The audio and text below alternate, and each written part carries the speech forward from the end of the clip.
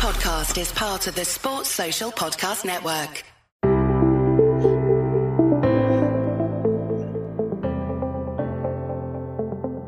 Hi, and welcome again to the Paddock and the Pavilion with your host, Stephen Wallace, for the second part of our Silver Ashes series with England's victorious skipper, John Evans.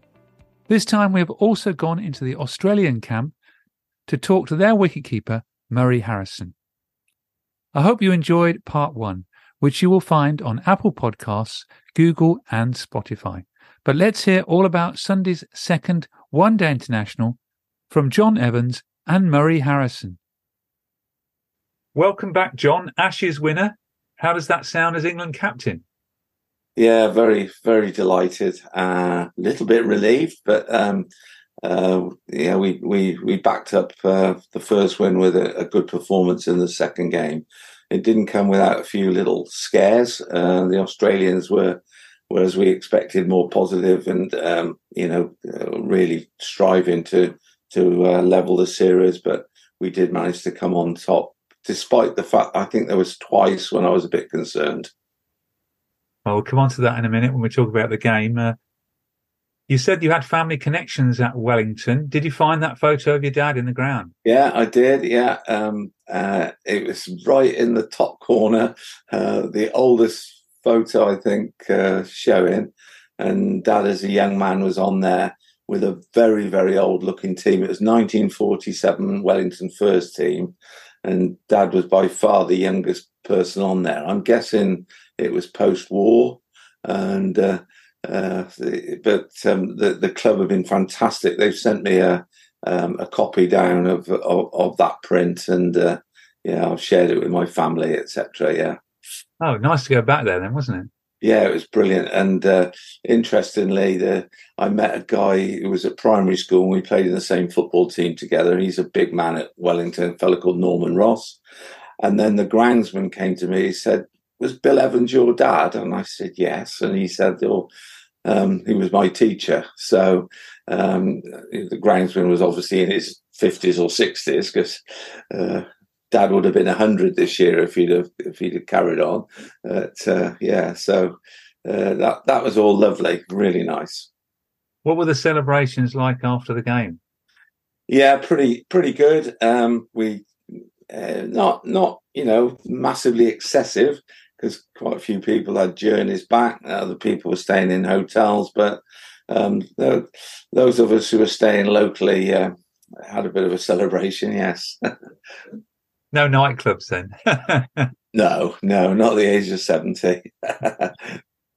Turning to the game, which you won by 91 runs. What about the team? You talked about an injury in the last podcast. Yeah, Ian Corns, bless him, he got an injury in the first game, and he let us know on the morning that he wasn't 100% fit. So he didn't play.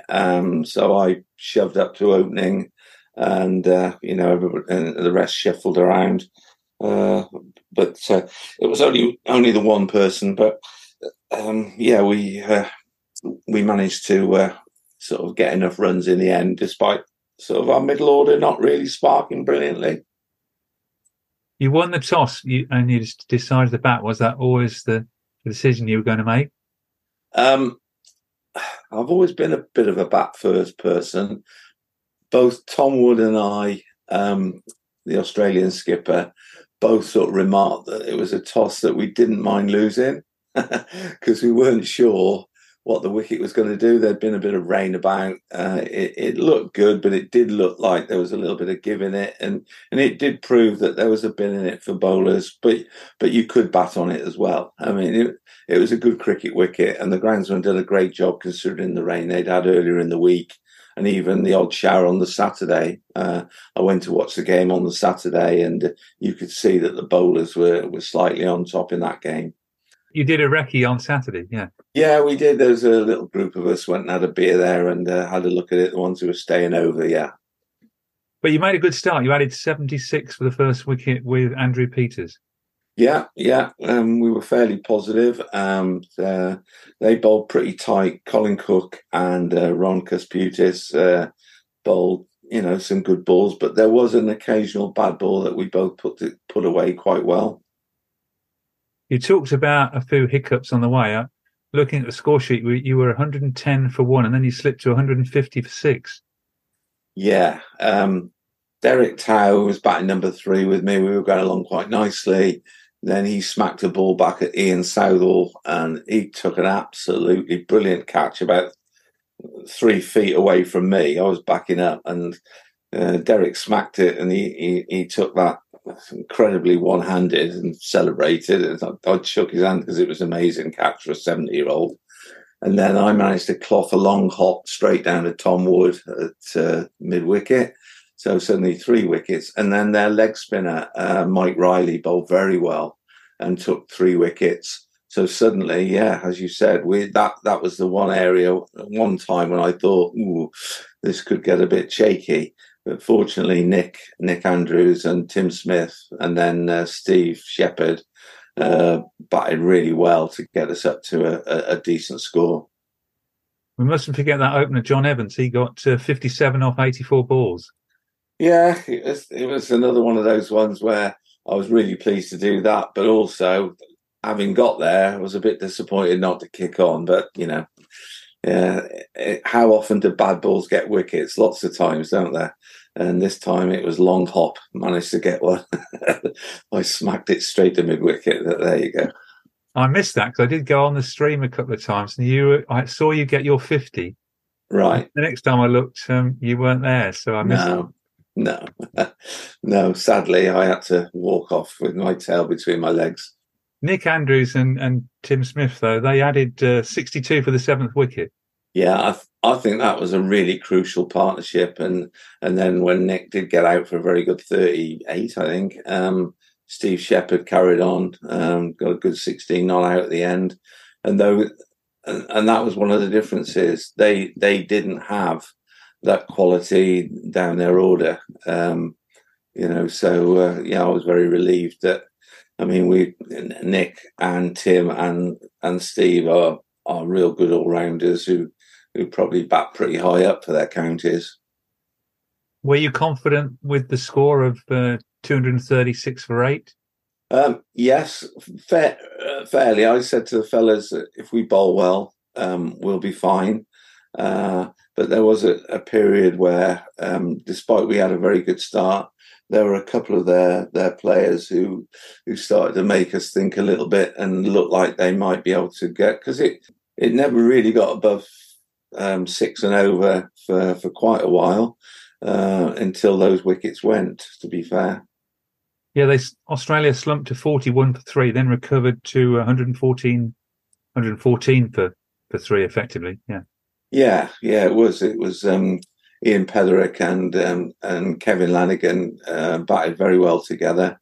Kevin in particular used his feet well to our spinners.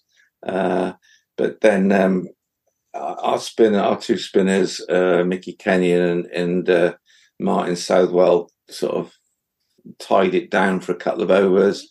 Then we had a crucial run out, and then that was Derek Tao, the vice captain, who sorted that out from the boundary, and then he caught Kevin Lanigan right on the boundary, and after that it was a one-way traffic really.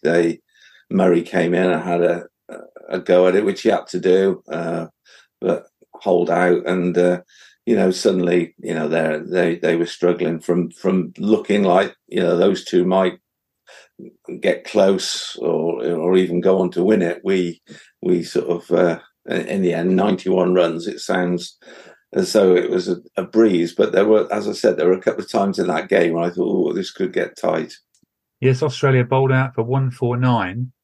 You must be pleased with your bowling attack. You had 6 bowlers and all of them got a wicket. Yeah, as skipper, they're a joy. They complement each other, and I think one of the biggest difference too is the fielding. Our fielding backs up our bowling tremendously well. we've got one guy I've never seen a fielder like him for a 70-year-old fella called Mickey Stafford. He is absolutely unbelievable in the field. You put him to long off, and you don't need a long on either. He's incredible. He's like a whippet around the field, and the rest of us, we sort of got reasonable hands, and we got 3 or 4 decent arms. So, not including the captain, of course, but some of the other guys can throw it well. Nick Andrews for one, and Derek Tow another. So yeah, but for the bowling attack is just we're not carrying anyone. I mean, I've got probably 6 main bowlers, and there are a couple who could bowl you a few overs as well. So it's a joy for the captain, that bit. A shout out then for Mickey Stafford. Where does he come from? What can you tell us about him? He's played good cricket for Middlesex. I've got a feeling he may have played second 11 cricket for Middlesex. He's the 60s first team captain for Middlesex, and he's a good all-rounder. We need a view now from our guest today, Murray Harrison, who kept wicket again for Australia. Yeah, Murray. He got 3 catches. He did. He kept very well, and he kept the team in both games. He was encouraging the team and supporting the bowlers and geeing everybody up as a good keeper will do. And as I said, probably in the first game, it was a massive surprise to me because he yorked me in the game at Coogee when I'd had a few runs, and it's suddenly good ball out of nowhere. Bowled a good spell in Coogee, and then, of course, here he is keeping wicket. So it's a bit of a surprise. Well, let's find out his thoughts on the second ODI. Thanks for joining us, Murray. My pleasure, Stephen. I hope to say something that might be slightly interesting. I'm sure you will. How do you reflect on the game last Sunday? Oh, we were clearly sadly beaten, and in the first game, I think our bowling I thought was very good. I thought the scores that England made in both games, to be honest, was a gettable score. Particularly Sunday's game, I thought that was below par on that wicket on that day. But our batting hasn't been good enough. It's as simple as that. England's bowling and fielding has been a very high standard, and we haven't been up to the task. So we've still got one game to go to show our mettle. So, did you think on Sunday when you reached 114 for 3, you still had a good chance of winning the game? We had a fair chance, I guess. To be honest, I came in at that stage and. I thought we were, if I'd been able to do what I thought I could do, we might be a chance. When I held out to Mickey Kenyon very early. I probably went a bit too early, but we were well behind the 8 ball, I think, at that stage. We'd lost 3 early wickets. Ian and Kevin put on a very good partnership, and then Ian got unfortunately run out. I thought we had to go a bit harder. I think the run rate was about 6 or 7 and over at that stage for the next 20 overs, which I don't think was out of the question. But I obviously had to be a significant contributor to that, and I failed. So I try to put it out of my mind, to be honest, Steve, at the minute. So did the England side surprise you?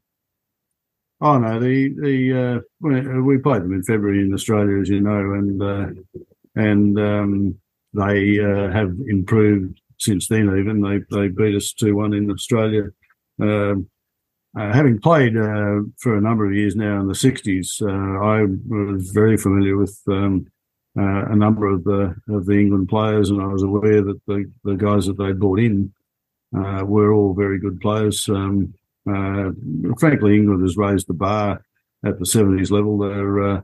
I think John talked about the fact they left out some very good players in this squad, and the reality is their squad is very strong. We're frankly behind the 8 ball on a number of levels. that we have to go home in a dress. But we do start from a relatively more difficult position on a couple of counts. One is that our side is significantly older than the England side. England, I think, have 6 guys who are 70 this year. We have 4 guys who are 75 and over, and that has shown up in the field. There's no question about that. But I think, as I say, we need to have a think about that and how we go about catching up in the future. The advantage that I'm talking about is that we're such a big country. We literally have a national championship where we get to play each other. Each of the states play each other once a year for 1 week. We all go to one venue. We play a national championship once a year. And apart from a few other games between states during the year, that's really our one and only opportunity to test ourselves against each other. England, of course, have had a county set up now going for many years, and you have that sort of competition every week over here. So your guys are not only younger, but they're more match hardened than we are, to be honest. I don't believe that they're unbeatable by any stretch. I think we've had a couple of instances that just didn't go our way in the second game. John might not appreciate the fact that we thought we had LBW in the first over, to be honest. And then our captain got out early. He's an excellent batsman. He made 90 in the game that we won in Australia, and losing him early in both the first and second ODIs this year hasn't helped our cause at all. But Tom will come good. He's a very good player. After Murray's reflections on the 2 internationals, I then asked him about what it's been like touring England and Wales during an Ashes summer. We spoke off air. You said your 4th or 5th tour of the UK. What's it been like touring this summer? Wet, mainly. But no, the tours are fabulous. I've had 3 tours with the over 60s team, and this is my first with the over 70s. We just have a fabulous time here. The hospitality is sensational. We get to see a good part of the country each time we come. We've been in some beautiful places. We played at Colchester, we stayed at Harrogate, we stayed at Chelmsford and Chester. We're in Windsor now. We just came from Cardiff. It's a wonderful experience for all of us.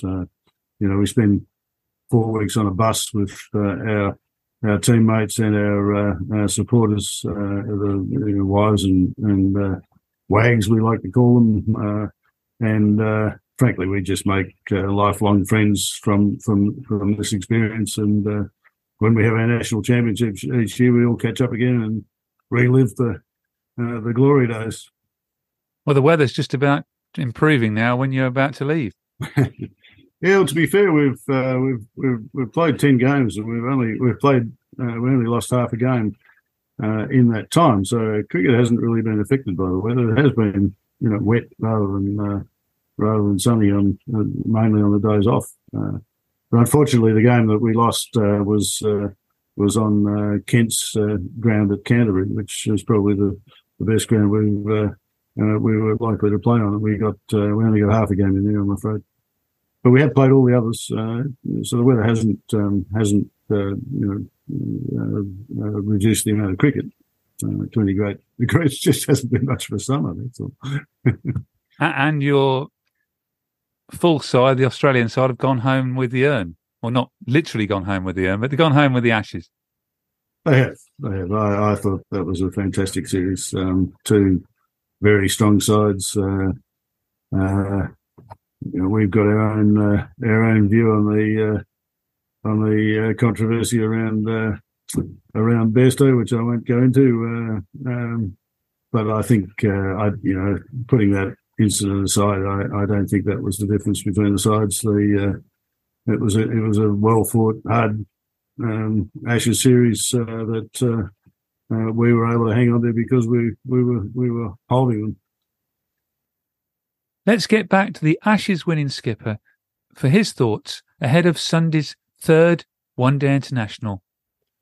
John, you now move on to Maidenhead. What do you know about the ground there for the third ODI on Sunday? I don't know a great deal, to be honest, Stephen. It's supposed to be a nice ground like all of them. And I think somebody mentioned that it takes a bit of spin, but with a bit of pace on. So we'll see. As I said, I've already said about our bowling that, I think I've got bowlers who can bowl in all conditions. So, and we are making a couple of changes. We've agreed that the two guys who haven't been involved in the first two in terms of playing, they've been to the games, but they are going to play, which means, we've got the difficult decision of letting two or three other players not be playing. So Trevor Spindler from Berkshire used to play for Oxfordshire, actually, but they don't have over 70, so he plays for Berkshire. And John Hall from Surrey are both coming in. They were both in our tour to Australia and both made significant contributions there and have been a bit unfortunate, really, with the new guys who've come in. But so it's nice to give them the opportunity to play. You said on the first podcast you had a very strong squad of players. Yeah, 15 players, and Trevor and John, if they were Australian, they would both be in their team. But because of the fact that we've had quite a few fellas reach 70, our squad from the Australia, which was only in February, has sort of changed quite dramatically, really. But things move on, don't they? And if guys come in at the age of 70 and are available, you try and pick your strongest squad. It's an international game after all, and that's what we've done. You still think there'll be the desire from the captain and the team to win the series 3-0? 100%. I don't think Trevor and John coming in actually make us any weaker at all.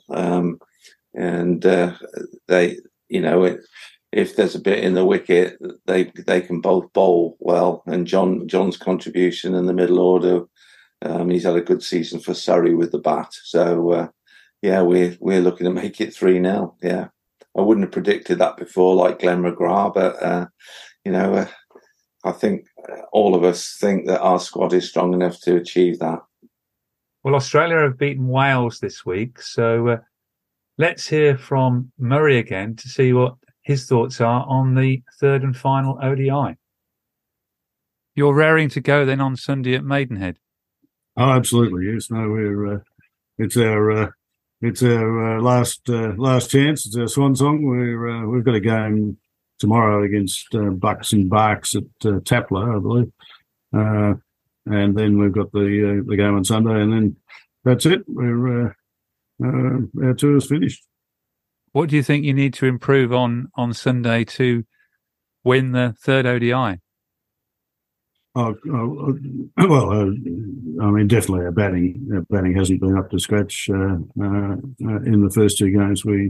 I thought, as I said earlier, I thought both the first and second that whilst England batted well, it wasn't beyond our capability to score those runs. We didn't bat very well, and we just have to improve that. As I say, the England side is very strong. They're younger. They're better than us in the field. And we need to improve at that level. I think our bowling has been pretty steady and pretty good. And we've got some crafty bowlers who are doing the job, but our batsmen just haven't done it yet. Well, let's see what happens on Sunday, John. Will the game still again be available on YouTube where we can watch you on stream? I think so. Yeah, I think they're trying to do that for all the games. I can't guarantee it because I'm not involved with that, but I'm pretty certain that's the case. It's certainly been on for the first two games, yeah. And I must thank Nick Andrews again today, not only for scoring those vital runs and taking those wickets in the second ODI, but also for getting Murray Harrison to be our special guest on today's show. Thank you again, John, for joining me on the paddock and the pavilion, and the very best of luck for the third ODI at Maidenhead on Sunday. Thank you, Stephen. Been a pleasure to talk to you. Sports Social Podcast Network.